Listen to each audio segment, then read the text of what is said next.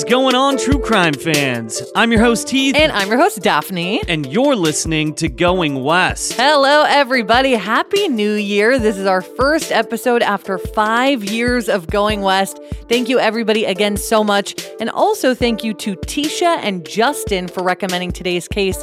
I'm sure a lot of others have recommended it, maybe under a misspelling or something, and that's why I missed it. But thank you anyway. This case recently saw some resolution, so we thought it was the perfect time to dive into it. Yes, happy 2024, everybody. Hope you're having a great year so far. Today's case is a Pacific Northwest case, which obviously you guys probably know. Daphne and I love to cover those cases. So, without further ado, this is episode 370 of Going West. So let's get into it.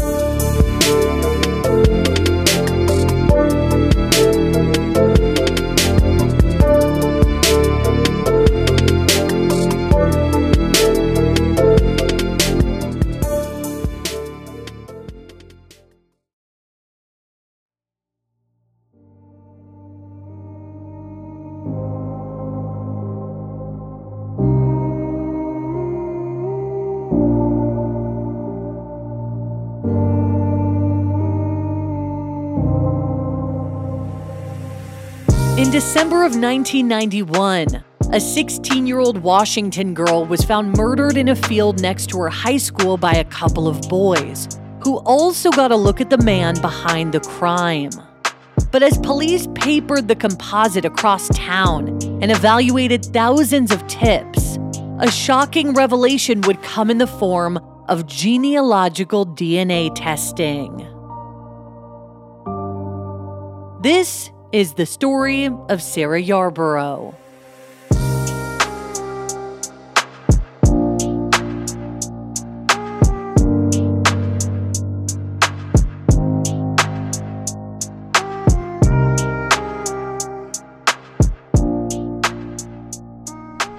Sarah Louise Yarborough was born on June 12, 1975 to parents Laura and Tom Yarborough, and she had 3 siblings, brothers John and Andrew, and sister Jennifer.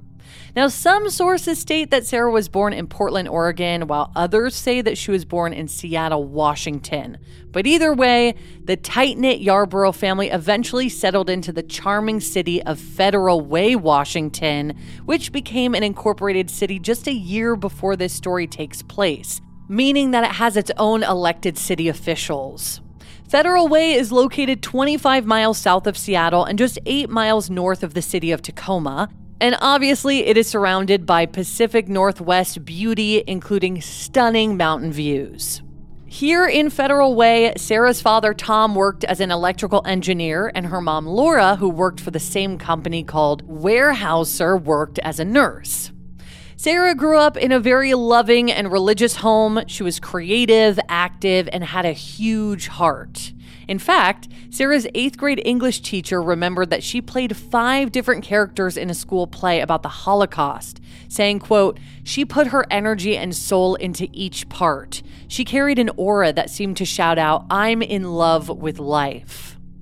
Sarah was also very popular in school, and she had a very close group of friends who remember her bright red hair and fair skin and her magnetic personality, stating that she was, quote, "a magical person." Yeah, and this group of high school friends that she had, you know, they were extremely tight. Like I'm thinking of the movie Heathers for some reason, even though those were like mean girls and these girls weren't. But the nice Heathers. Yeah, they were basically like the nice Heathers. They were the popular girls, you know, very charming, and they were such a tight-knit group. Well, also, Sarah was a straight-A student at Federal Way High School, and she really wanted to attend a prestigious college, but she couldn't decide between becoming an engineer like her dad or a museum curator due to her love of history. And she also had big plans to travel, but sadly, Sarah would never get that chance. On Friday, December 13th, 1991, 16-year-old Sarah was in her junior year at Federal Way High School, and she was really excited about this particular weekend for a few different reasons. First, because her parents were out of town attending a soccer game that her brother Andrew was playing in, which meant that she had some teenage freedom and also the house to herself. and second, because the next day she had a drill team competition for her school. So on that Friday night, Sarah and her friend Amy Perotti did what you might expect two teenage girls to do. They went to a basketball game, they ran by a convenience store to load up on junk food for the night before, grabbing some fast food and heading back to Sarah's house for the evening. Sarah's mom later said, quote, "I was reluctant to leave Sarah, but she didn't want to come because she had her whole weekend planned out. She had a friend come over and stay with her that weekend." And that sleepover seemed to be a fairly normal and unremarkable evening, with Sarah's friend Amy stating, quote, "We were just 16, we were carefree. There was absolutely nothing that would make any of us think that the next morning everything would change." And of course, they live in a safe area. She is 16 years old. She is super mature. Her parents shouldn't have to worry about leaving her. And the fact that something happened during this circumstance is just like 1 in a million almost. Yeah, and the weirdest part is the fact that, nothing happened that night. It was the next day that this whole thing unraveled. Well, the next morning, which was Saturday, December 14th, 1991, Sarah woke up in a bit of a panic. She confessed to her friend Amy that she had slept in and was going to be late for her drill team practice. So she raced around the house, gathering her uniform and just bolting out the door with a jug of orange juice in her hand and hot rollers still in her hair. Like she was in a huge rush to make sure that she could make it to practice. Now, a witness noted seeing Sarah pull into the back parking lot of Federal Way High School at 8:10 a.m. and park her car there. But nobody witnessed Sarah get out of her car that morning. They had only seen the car itself. Now, granted, this was a Saturday morning, so there weren't very many people around anyway to witness Sarah exiting her car. That Saturday morning was very cold, with temperatures hovering around 32 degrees Fahrenheit with a slight frost. So at 8:20 a.m., another witness noticed that Sarah's car engine was still warm and had steam coming off the hood. Now, this may not seem like a very important detail, but it does help us put together a timeline for the events that would follow. Yeah, because obviously if the car is still steaming, then that means she hasn't been there that long. Well, and somebody else saw her at 8:10, so we can kind of, ascertain that 8:10 she arrived and her car was still cooling down 10 minutes later. Yes. But the problem with this situation was that Sarah had actually not been late, but she had been early. So she thought that she was due to be at school at 7:30. But the bus that Sarah was going to take with her drill team wouldn't be departing until 9 a.m. This bus was supposed to take the drill team to Juanita High School, which is located in Kirkland, Washington, just about 40 minutes north of Federal Way. At approximately 9:15 a.m. that Saturday morning, a 13-year-old local boy named Andrew Miller and a friend of his who has never been publicly named were skateboarding near the Federal Way High School campus when they decided to take a shortcut through the school property near the tennis courts. Now, this particular area does not look like it did in 1991, but back in 1991, near the tennis courts, were a row of dense and tall bushes. Basically, there's like this black-topped driveway, and then on the side of that is like a slight hill with a bunch of like tall brush. So Andrew and his friend were stomping the ice that was frozen in the potholes of the paved pathway next to these dense bushes when they noticed something that felt kind of odd. A strange man popped up from the bushes near them and stood there for a moment, just staring the boys down before turning and walking away from the area in the direction that the boys were headed. Now, obviously very confused to see someone appear from the bushes, especially at 9 a.m., the boys felt creeped out, but also curious as to why this strange man had just been hiding there in the bushes. So the boys approached the area that the man had been standing, and what they saw next would horrify them for the rest of their lives. Among the thick, tall bushes was the body of a teenage girl. She was partially nude with a pair of brown nylon stockings tied tightly around her neck. This young woman's blue jacket, her undergarments, and her bra had all been removed, and the name on the jacket was Sarah. And I mean, what are the chances that they would happen to be skateboarding in this exact area and see this creeper just pop out of the brush and then decide to investigate, and that's what they find? Like, the chances of that happening when there's nobody around are so freaking slim. Oh, absolutely. And, this poor boy, Andrew, and his buddy, they were absolutely horrified by this. Yeah, they were totally shocked. Obviously, anybody would be. So they raced home to tell their parents right away. Now, one of the adults called 911 to report this gruesome discovery, while another escorted the boys back to the crime scene. Police arrived to the scene shortly after and discovered Sarah Yarborough's body, just 300 feet from the car that she had drove to school that very morning. So this just shows how she didn't make it far at all when she did get out of her car that morning to go to practice. But what investigators couldn't figure out was how Sarah ended up in that area in the first place. So they surmised that she had been either dragged to the bushes by her killer or that she had been lured there. People who knew Sarah said that she was very caring and just a very helpful person in general. So had her attacker possibly used some kind of ruse to get her to a secluded area? It was also noted that Sarah had suffered contusions to her jaw and eye, which suggested that maybe her killer had punched her, knocking her unconscious before dragging her to where she was eventually strangled. Well, investigators didn't have much, but they did have two witnesses who could help them create a composite sketch of the man who had taken Sarah Yarborough's life. Now, the man the boys had seen was a white male, about 6 feet tall, with shoulder-length blonde hair cut into a mullet, wearing a dark trench coat and dark pants. And we're going to post that composite on our socials so you guys can see, along with other photos of this case, so go check that out if you guys want. And also, that composite is uncanny, and you guys will see. The boys also noted that the man had been driving what appeared to be a tan or brown 1970s model Chevy Nova. And this was amazing. I mean, they knew what the guy looked like. They knew what his car looked like. These are incredible things that anybody wants to have in an investigation. So when the crime scene was analyzed and searched for evidence, it was determined that Sarah had not been raped, but there was semen found on her clothing, which would also help us later on. And not so much during this time because it was 1991 and DNA testing was very much in its infancy. But investigators did have the foresight to collect the perpetrator's DNA in the hopes that one day scientific advancements would lead them to a killer, if they didn't catch him in the meantime.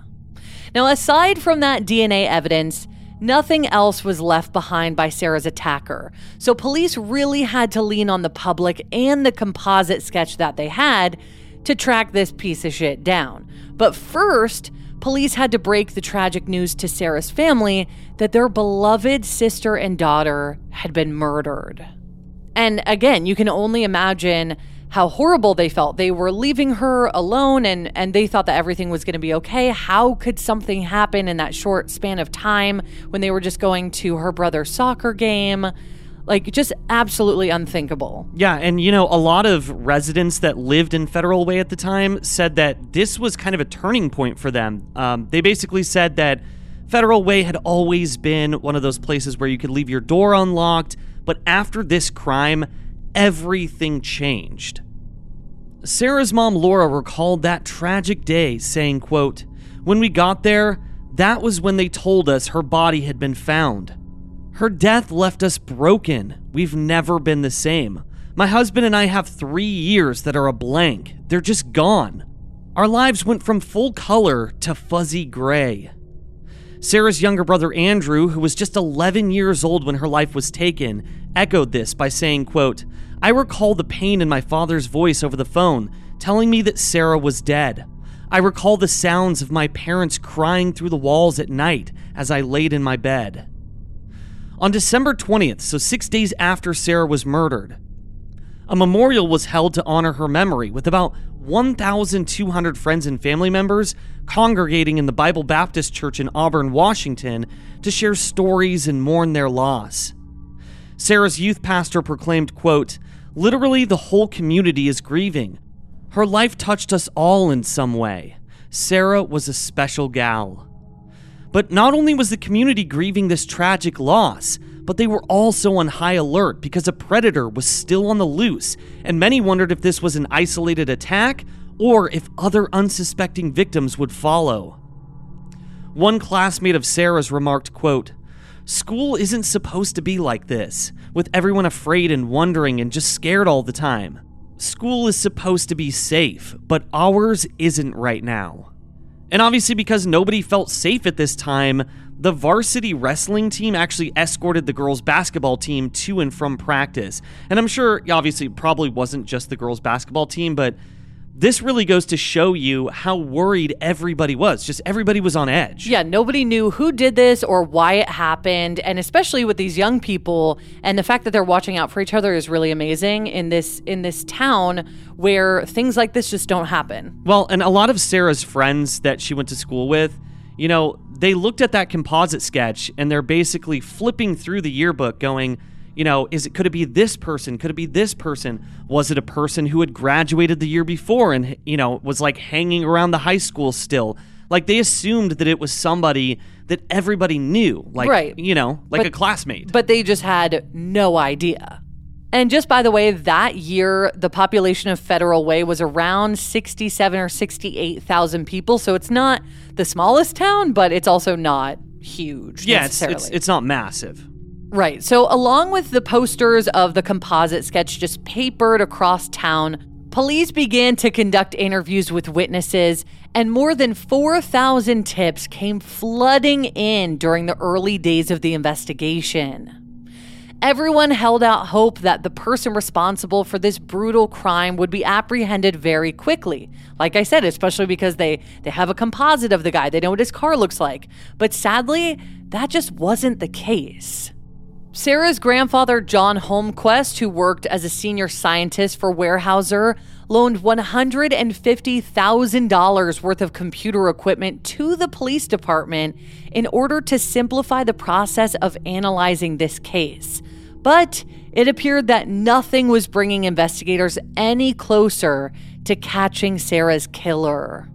They even administered blood tests to local men who matched the description of the perpetrator to see if their DNA matched the killer's. But unfortunately, none of them were a match. And there was one person of interest in this case who was never publicly named that the police said was very promising and had been implicated by more than 17 different people, including someone from his own family. But again, there was no match. Like, even when they felt they were very, very close, they just weren't hitting the nail. I mean, they were hitting a roadblock at this point. Even though they were working super, super hard. So with nowhere else to turn and, every lead and tip followed up on extensively, King County investigators and Sarah's family were just left to wait out this endless nightmare, just hoping that someday DNA technology would advance to the point that it would lead them in the right direction. Sarah's case, at this point, had now gone cold. A year after Sarah's death, the Yarborough's neighbor Bill Fuller, whose daughter was good friends with Sarah and who also worked with Sarah's father and grandfather, decided to create a tribute for her with the help of local students. Sarah's classmates raised and donated $5,000 to put towards a memorial concrete bench that would depict a bronze stack of books with a pair of ballerina slippers on top. It would also include a statue of Sarah's beloved dog Gibby, standing with its front paws on the bench. And the words that were inscribed on the bench were Carpe Diem, meaning seize the day, words that Sarah lived her life by. The memorial bench was revealed in early June of 1993 by Bill Fuller and Sarah's younger brother Andrew, with a crowd of Sarah's classmates standing by to celebrate her life. A week later, on June 12th, 1993, emotions were running very high, as it would have been Sarah's graduation day from Federal Way High School, and even more heartbreaking, it would have been Sarah's 18th birthday. Sarah's mom, Laura, was in attendance to support Sarah's friends, kids that considered her a second mother. Unfortunately, there would be no further leads in the case for another 18 years. Exactly, because 18 years after her graduation and about 20 years after her murder in 2011, after the unknown male DNA that had been collected from Sarah's body had been entered into CODIS without any matches, detectives decided that it was time to think outside of the box and try a very new and fairly untested method. They sought the help of a woman named Colleen Fitzpatrick, a forensic scientist who had led the way for forensic genetic genealogy testing. Now, most of you know what genetic genealogy is. We've talked about it a lot on this show, but for those who don't, it is the process of combining DNA testing with traditional genealogical methods to identify biological relationships and trace ancestral lines. Now, this again was fairly new at the time, but detectives felt like it was the key to solving Sarah's case because they weren't getting a match in CODIS. So they reached out to Colleen, just hoping that she would be able to take the unknown DNA and compare it to online public DNA databases to try and make a familial connection. And to their surprise, Colleen was able to come up with a name. And the name she came up with was Fuller. Now, obviously, this was very interesting because we've already talked about a Fuller in this episode. Heath mentioned Bill Fuller, the Yarborough's next-door neighbor, who had also been the creator of Sarah's memorial bench. But the name Fuller was actually traced all the way back to the 1600s to a man named Robert Fuller, who had immigrated to the United States on the Mayflower.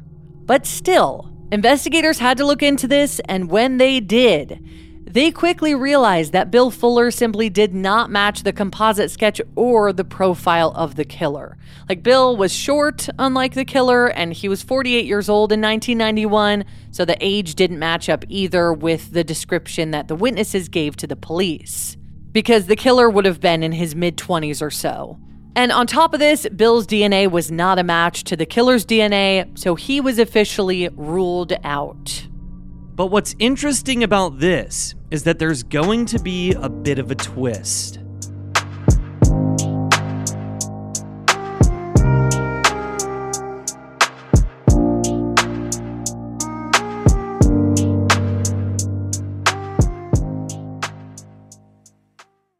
I know all of you guys love listening to thrilling stories, so why not check out some thriller audiobooks on Audible?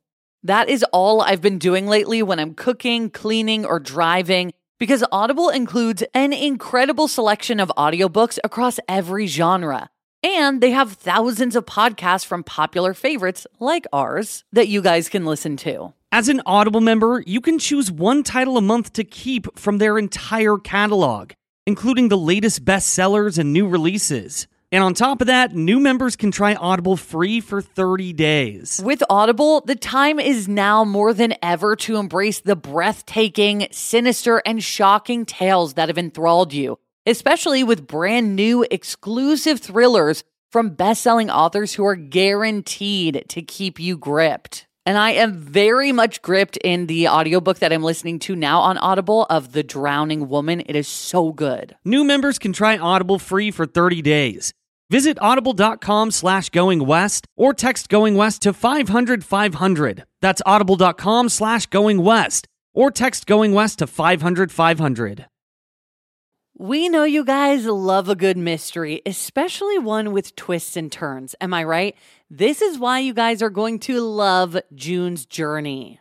Step into the role of June Parker while she tries to uncover the mystery of her sister's murder in the roaring 1920s. In this hidden object mystery game, put your detective skills to the test. While you're on this quest to uncover a scandalous hidden family secret, you can customize your very own luxurious estate island and let your imagination run wild. Daphne and I actually love to play this game together because you can chat with and play with or against other players by joining a detective club. You'll even get the chance to play in a detective league to put your skills to the test. It is truly so much fun. You guys are going to love it. So what do you think? Can you crack the case? Download June's Journey for free today on iOS and Android. Sometimes Daphne and I are doing research for Going West, and we subscribe to different newspapers from all around the country, and then we forget to unsubscribe. But that's exactly why we love Rocket Money. Rocket Money is a personal finance app that finds and cancels your unwanted subscriptions, monitors your spending, and helps lower your bills so that you can grow your savings. You'll be able to see all of your subscriptions in one place, and if you see something you don't like, Rocket Money can help you cancel it in just a few taps. It is seriously that easy. And that's why Rocket Money has over 5 million users and has saved a total of $500 million in canceled subscriptions, saving members up to $740 a year when using all of the app's features. Stop wasting money on things that you don't use. Cancel your unwanted subscriptions by going to rocketmoney.com/goingwest. That's rocketmoney.com/goingwest. rocketmoney.com/goingwest. Heath and I are major sufferers of seasonal allergies. They are the worst. It can even be difficult to host this show when our noses are all clogged up. We have tried brand after brand, but luckily, for those of us who live with symptoms of allergies, we can live Claritin Clear with Claritin D. And big shout out to Claritin for supporting this show and providing us with samples. Designed for serious allergy sufferers, Claritin D has 2 powerful ingredients in just one pill that relieve your allergy symptoms and decongest your nose so that you can breathe better. I feel like I sneeze all day long. I always have an itchy face. But now I can actually go outside in the grass and not have a sneeze attack or be stuffed up thanks to Claritin D. Are you ready to live as if you don't have allergies? It's time to live Claritin Clear. Fast and powerful relief is just a quick trip away. Find Claritin D at the pharmacy counter. Ask for Claritin D at your local pharmacy counter. You don't even need a prescription. Go to Claritin.com right now for a discount so that you can live Claritin Clear. Use as directed. Shopify's already taken the cash register online, helping millions sell billions around the world. But did you know that Shopify can do the same thing at your retail store? Give your point-of-sale system a serious upgrade with Shopify. Shopify POS is your command center for your retail store. From accepting payments to managing inventory, Shopify has everything that you need to sell in person. I absolutely love Shopify. I launched my coffee company, Elders Coffee, with Shopify in December, and it has been such an amazing process. I seriously could not recommend Shopify more. Plus, Shopify's award-winning help is there to support your success every step of the way. And they really do. So what are you waiting for? Do retail right with Shopify. Sign up for a $1 per month trial period at shopify.com/goingwest, all lowercase. Go to shopify.com/goingwest to take your retail business to the next level today. Shopify.com/goingwest.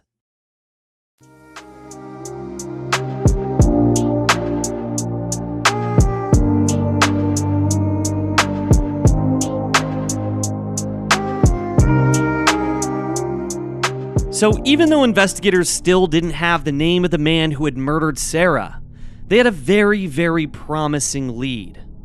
So now it was time to begin looking at relatives of Bill Fuller to see if maybe a distant relative could be connected. But it would take another 7 years to get closer to finding a match. Now, in February of 2018, Colleen Fitzpatrick was able to determine that Sarah's killer was of Northern European descent and that he most likely had either green or blue eyes.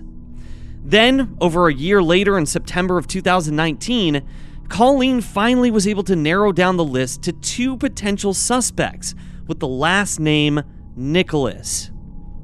The suspects actually happened to be brothers named Patrick and Edward Nicholas, and the crazy part was that they were actually distant cousins of Bill Fuller, although Bill was unaware that these men even existed.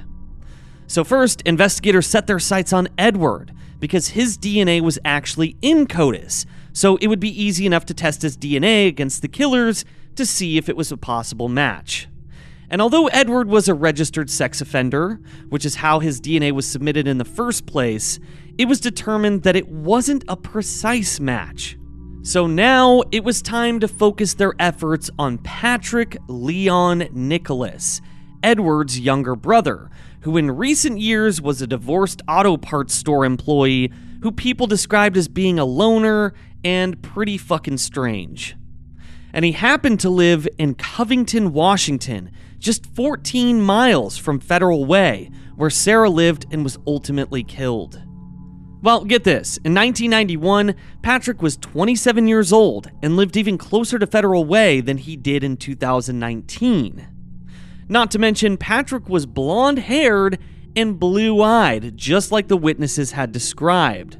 And if this wasn't enough to keep detectives' interests, they also discovered that back in 1991, Patrick's bus route would pass right by Federal Way High School. But the only problem was that when investigators checked CODIS to see if Patrick's DNA was in the system, they found out that he had never been asked to submit it, despite the fact that he had a lengthy criminal history. Which obviously explains why when they put the DNA of Sarah's killer into CODIS, they didn't find it. So it's just a shame that it wasn't in there previously, because they wouldn't have had to jump through all these hoops to get his DNA a different way. You know what I mean? But let's talk about Patrick's criminal history, starting with his rape conviction in 1983.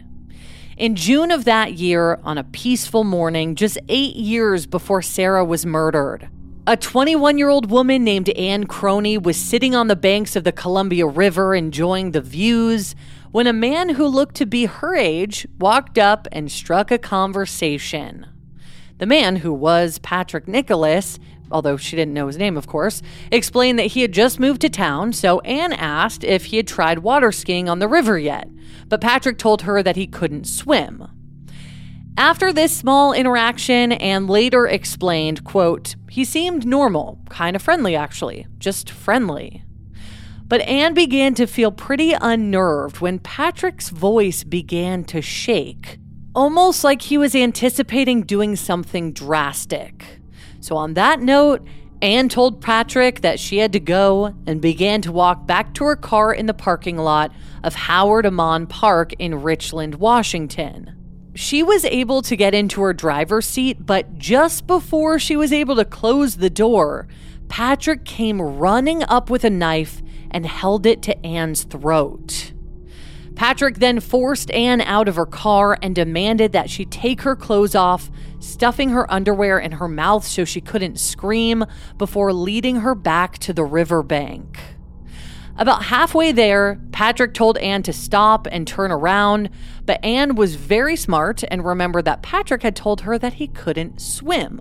So within an instant, Ann took off, sprinting toward the river, where she dove in and swam with every ounce of energy that she had.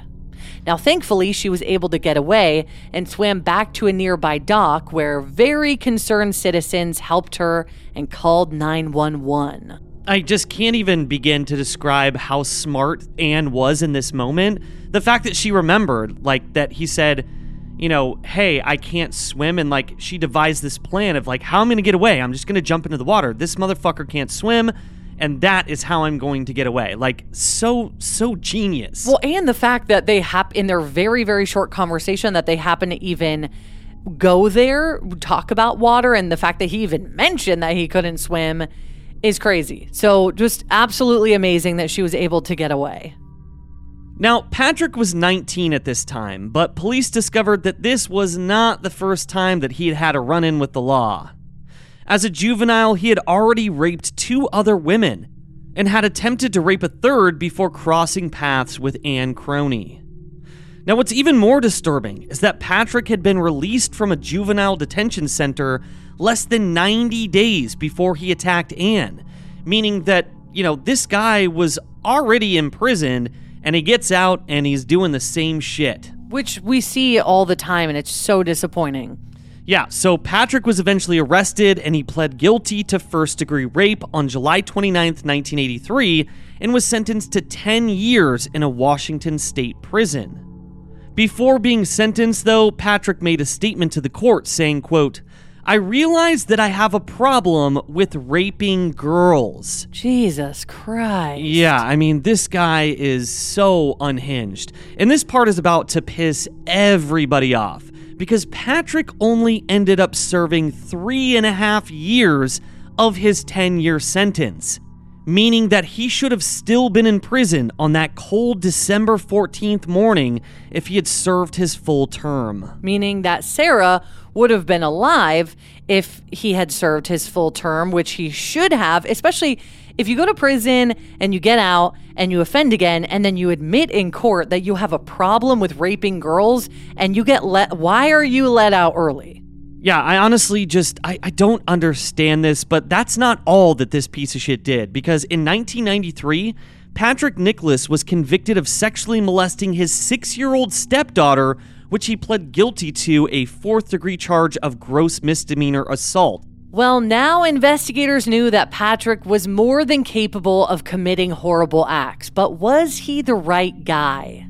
Well, King County assigned 2 undercover detectives to follow Patrick in hopes that they could obtain some form of his DNA to test against the DNA that they already had.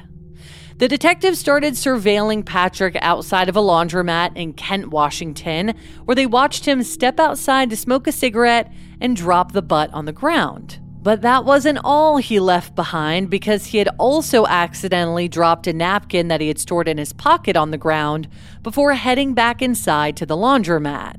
And this was the break investigators needed. So they raced over and grabbed the cigarette butt and the napkin and placed the items into evidence. Obviously, it would take some time before the results of those items and the seminal DNA sample could come back, but when it did, it was a 1 in quadrillion match. So police finally had their guy, and Patrick Nicholas was arrested on October 19th, 2019, 28 years after Sarah Yarborough's murder. Patrick was arrested at a Kent sports bar and was taken into custody without incident, but as detectives began to interview Patrick, they came to the realization that he could have been responsible for more unsolved murders in his long criminal career. While sitting in the interview room, detectives said, quote, "We're investigating the death of a young girl. Her name is Sarah Yarborough." And to the investigator's surprise, Patrick asked, quote, "What year?" Then he refused to speak any further and demanded an attorney. Yeah, and that's just so eerie, because the fact that he's saying what year, it's like, well, did you have anything to do with murders on a different year? Yeah, like if you're not a murderer, that's not the question you ask. You say, I don't know what you're talking about. I don't know who that is. I've never killed somebody. You don't say, when was that? Let me just go through my catalog of people I've killed. Yeah, exactly. And so that was kind of what was going through investigators' minds.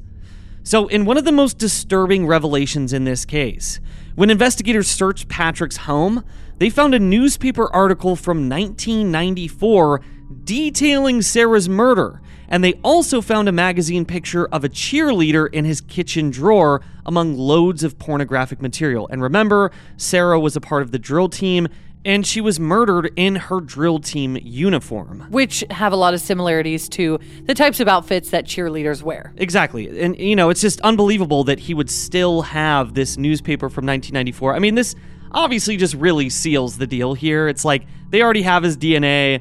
They've already got, you know, his description from the past, and those matched up. And now it's like you've got a newspaper from 1994 of Sarah's murder. Like, still to this day? Yeah, like you're the guy. Investigators also noted that Patrick Nicholas was basically a hoarder living in filth without working electricity, and boxes and trash just stacked everywhere. So this was just a disgusting human being all around. So 59-year-old Patrick Leon Nicholas's trial began on April 17th, 2023, and I imagine that his trial was pushed off because of COVID. And his trial took place at the Norm Malang Regional Justice Center in Kent, Washington, where he faced 3 charges: 2 counts of first-degree murder and 1 count of second-degree murder, all for the same crime but differing on why he committed it. Sarah's brother Andrew remarked, quote, "Over the life of this convicted murderer, he does not possess the ability to experience remorse or feel emotions the way normal people do. He does not belong in the free society with the rest of the people in this room. So the jurors deliberated for nearly a day and a half before finally convicting Patrick to first-degree murder with intent to commit rape and second-degree murder, which accused Patrick of killing Sarah in the course of attempting to the crime of indecent liberties against her. But obviously, for some reason, the jury didn't believe that Sarah's murder had been premeditated, so for that charge, he was found not guilty. All of Sarah's friends and family were in attendance to watch her murderer be sentenced, including one of Patrick's other known victims, Anne Croney, as well as Andrew Miller, who was the boy that discovered Sarah's body. Now, Anne Croney spoke at his trial, stating, quote, "The system failed. It really failed. He should have been locked up." When Patrick was released in 1987 after his attempted rape conviction and sentence, the court stated, quote, "He did not have any major infractions while in prison and did not have a drug or alcohol problem and would be safe to be at large given an ongoing therapeutic relationship and parole supervision." Yeah, right. But it's like, obviously this guy messed up so many times in his life, and they're like, oh, well, you don't have a drug and alcohol problem, so you don't seem like you're a danger to society. But from his own mouth, he has a problem with raping girls, so how is that not enough? Yeah, and the thing here is that, he was supposed to be going through like this therapeutic relationship and parole supervision, but if he ever joined an outpatient sex offender treatment program or not is basically still a mystery. Like, nobody knows if he had to go through that treatment or not. Patrick Nicholas was sentenced on May 10th, 2023 to 45 years and 8 months in prison for Sarah's murder and will likely never see freedom ever again. At 59 years of age currently, his release date would be 2069 at the age of 105. So I don't know that he's going to make it that long. Patrick was also ordered to pay restitution to the Yarborough family, but the amount has yet to be determined. Sarah's mother, Laura, spoke of Patrick's sentencing, quote, "The trial's like a marathon. It's a slog. I didn't realize it was going to be quite this draining or exhausting or go on so long." But she did find peace in knowing that Patrick Nicholas would never be able to hurt anyone else ever again. So it was a very bittersweet display of justice, but nowadays, Laura can't hear her daughter's voice in her own head anymore. Sarah's family added that they are eternally grateful to every investigator who had worked on Sarah's case over the course of 30 plus years, and that Sarah's legacy of love that she left behind will never be forgotten.